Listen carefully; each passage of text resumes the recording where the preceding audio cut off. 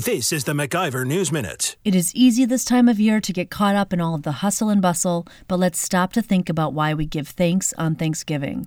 Please hear these excerpts from President Lincoln's proclamation shortly after the end of the Civil War. The year that is drawing towards its close has been filled with the blessings of fruitful fields and healthful skies. In the midst of a civil war of unequaled magnitude and severity, peace has been preserved with all nations, order has been maintained, the laws have been respected and obeyed, and harmony has prevailed everywhere.